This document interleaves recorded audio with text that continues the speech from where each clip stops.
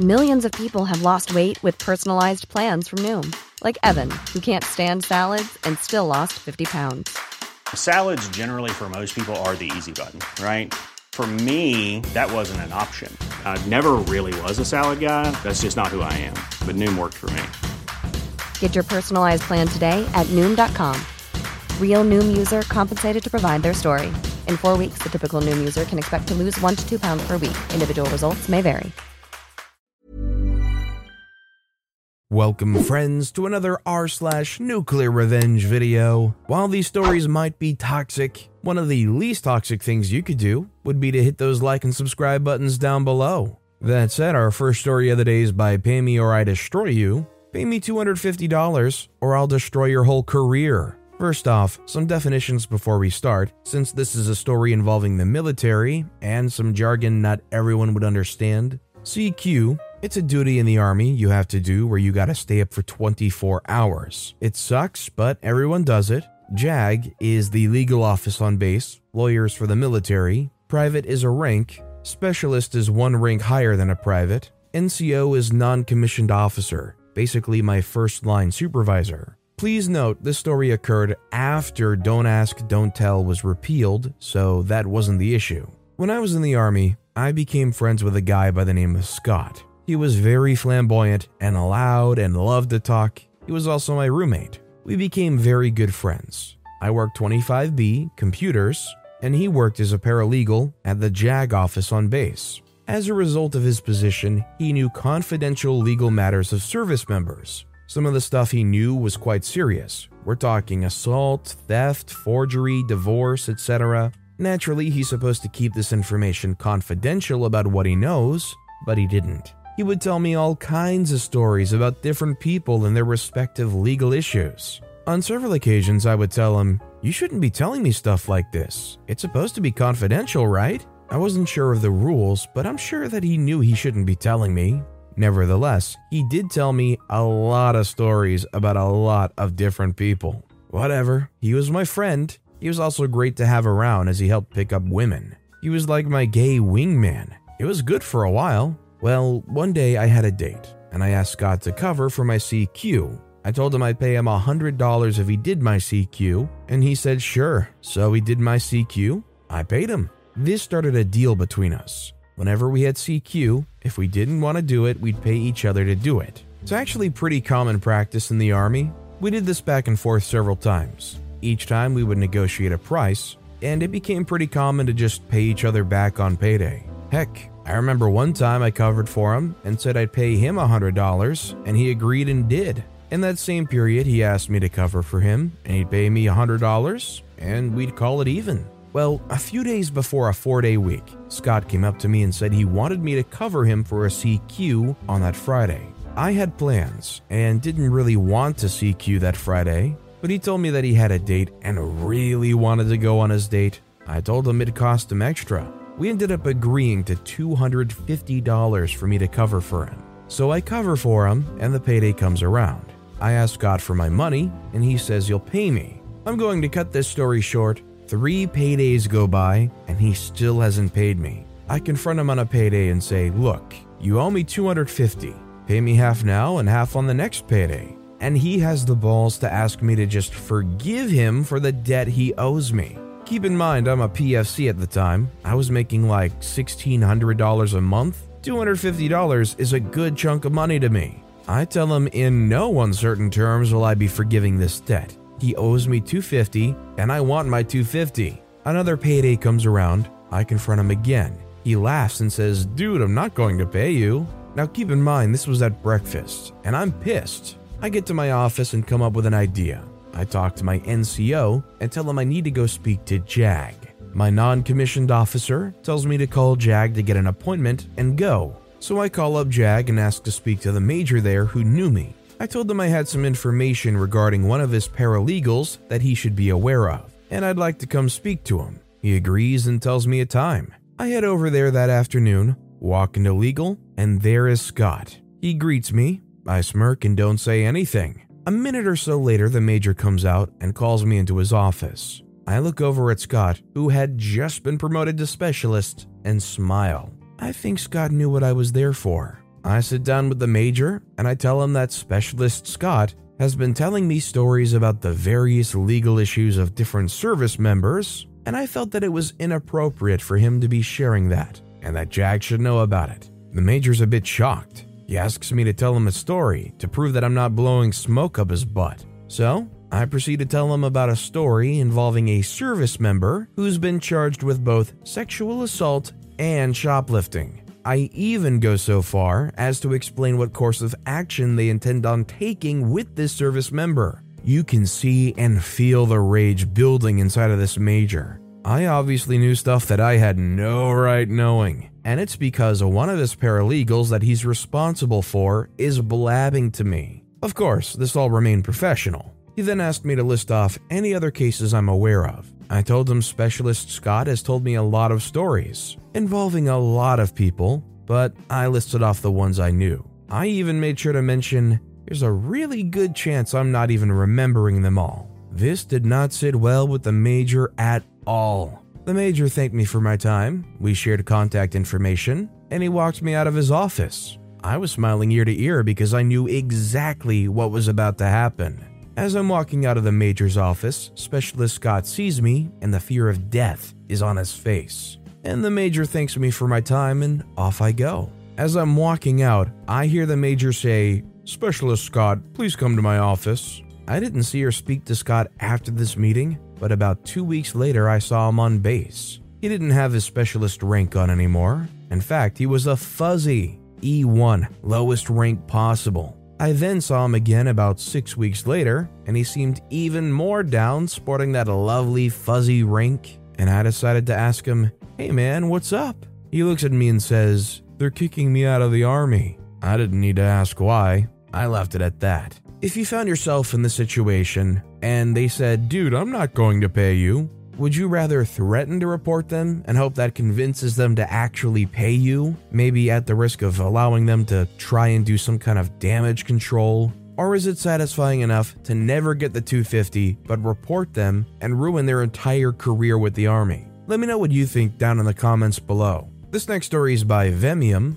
Steal off a psychotic Irish gypsy? You'll never be safe again. My town in England is rough, very rough. There's a man that passes through every now and again who is, to put it bluntly, a psychopath. His name's Fergal and he's a gypsy. Moves around a lot and disappears into gypsy communities. And if you even look at him wrong, he might stab you. Seriously, he's killed people. He has a lot of friends in town. Drug dealers, felons, selling guns. I used to work in a shop that was owned by a drug dealer, and Fergal always came in when he was in town for a cup of tea. He always liked me and called me Butterfly for some weird reason. My boss came in the shop one day and said that a well-known scruff, he'd sell his own mother and rob the dead, who we'll call Tez, had stolen Fergal's chain that had his beloved deceased grandmother's ring on it. Fergal was fuming. Fergal was trying to come back to town at his earliest convenience. But before he could, Tez was arrested for trying to rob the corner shop with a rolling pin. Fergal wasn't having that. He told everyone that he was going to kill him because there's no way to get the ring back.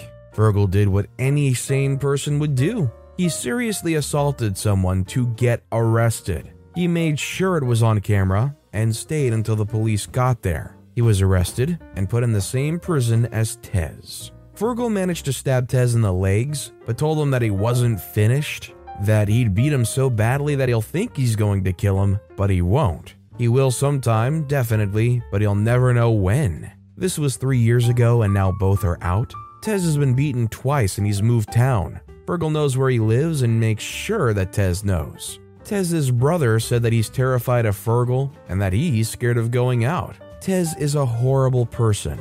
He stole his mother's bank card and put her in debt with drugs, hurt his pregnant girlfriend, and left a 1-year-old in the bath alone. Needless to say, on both sides, not necessarily the most charming of characters, nor probably the most redeemable. This is very much a situation that I feel like I would just stand 100 feet back away from and probably keep moving further away. Our next story is by Frumpy Fungus. You shouldn't mess with an ant farmer. Some backstory, when I was about 11 or 12, I started getting hobbies which included rock collecting and ant farming. I also started babysitting my brother at the time, So it was a normal Saturday that consisted of me babysitting my little brother, taking care of my aunts. I was letting my brother play on my PS3 until the doorbell rang. I opened it and I saw these annoying little kids that always asked if I could play, but every time I would say no. Normally they would just leave, but this time they just sat there and kept on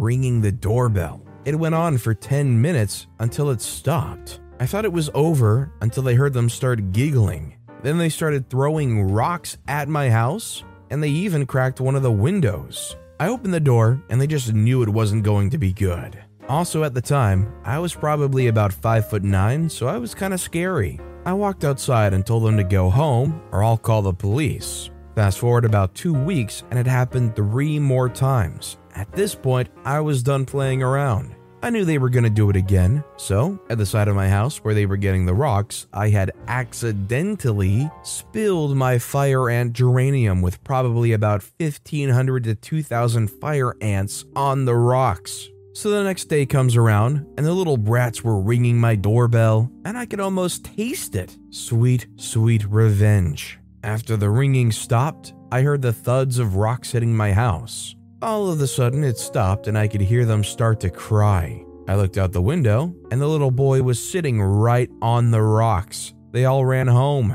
Oh, but it's not over. Their mom came out of the house and over to mine. I put on the saddest face and told the mom, they broke my ant farm. After that, the mom gave me $10 and I never saw them again. I'm almost starting to feel bad, but they shouldn't have messed with my rocks. A few weeks later, they started doing things like taking toys from my backyard, ringing our doorbell, and stealing our rocks. I told their parents, but they just kept on doing it even after the fire ants, and this time, I was so mad I didn't hold back. I took one of my book bags and filled it with Legos, balls, dolls, etc., but that wasn't it. I had one of my subterranean termite farms and emptied it into the bag. I gently put my bag in the grass and waited. I went to feed my brother lunch, and when I came back, it was gone. Fast forward a couple of months, and their house was on quarantine for the bug infestation. Karma is a witch. I also wasted almost $500 worth of bugs.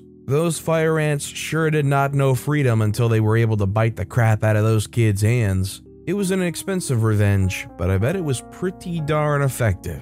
And our final story of the day is by Joker6 Actual, Pan Am Hospitality at its best. I must let you know that this story was handed down from my grandfather a few months before he died in 2006. In the 1960s, my grandfather was working for Pan Am and was sent to the Dominican Republic. The local community of Pan Am employees had what equated to corporate housing in a community near the airport. My grandfather would fly between the Dominican Republic and New York City on a regular, and on this particular day, he was supposed to get back at 1 in the morning. Over the prior 3 to 4 weeks, there had been some break-ins in the Pan Am community housing, where the housewives were getting assaulted and any valuables stolen from their homes. My grandmother, being as bad to the bone as she was and having 3 young children in the house, refused to be a victim. She saw a pattern in the break-ins and determined that her house would be next. But if you heard my grandfather tell the story, she had a gut feeling that night. My grandmother put my father and my uncles to sleep earlier than usual that night and then proceeded to pull out the shotgun and wait. According to my grandfather, she waited with the lights off in the house, sitting on a stool with about 5 to 6 feet in front from the door, holding a double-barrel shotgun. She heard someone messing with the front door locks, so she promptly got ready because if it had been my grandfather, she would have heard keys. The would-be assaulter knocked down the door to see a little lady pointing a double-barrel shotgun right at him. Now, I would like to say that before this next part, that I never knew my grandmother was this bad to the bone until I heard this story. But she's always a tough cookie. As soon as the guy raised his hands, she pulled both triggers, and 2 shells of shotgun pellets destroyed this human being.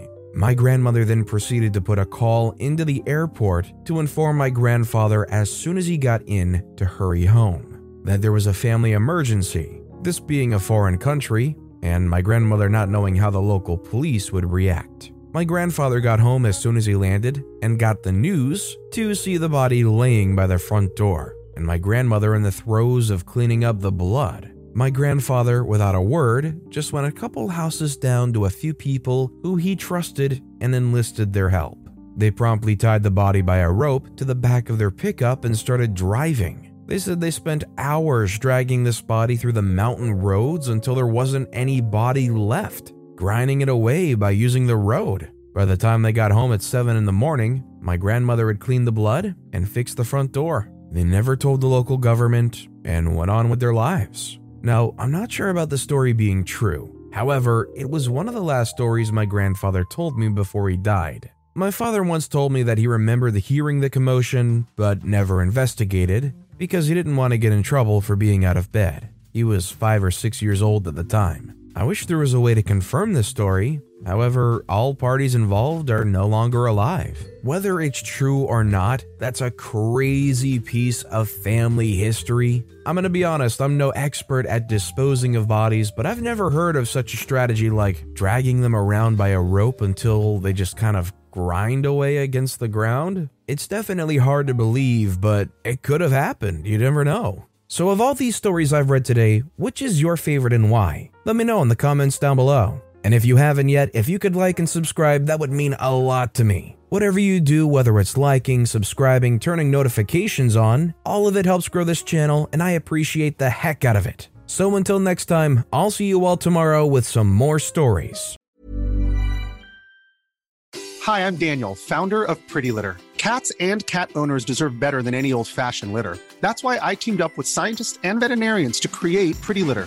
Its innovative crystal formula has superior odor control and weighs up to 80% less than clay litter. Pretty Litter even monitors health by changing colors to help detect early signs of potential illness. It's the world's smartest kitty litter. Go to prettylitter.com and use code ACAST for 20% off your first order and a free cat toy. Terms and conditions apply. See site for details.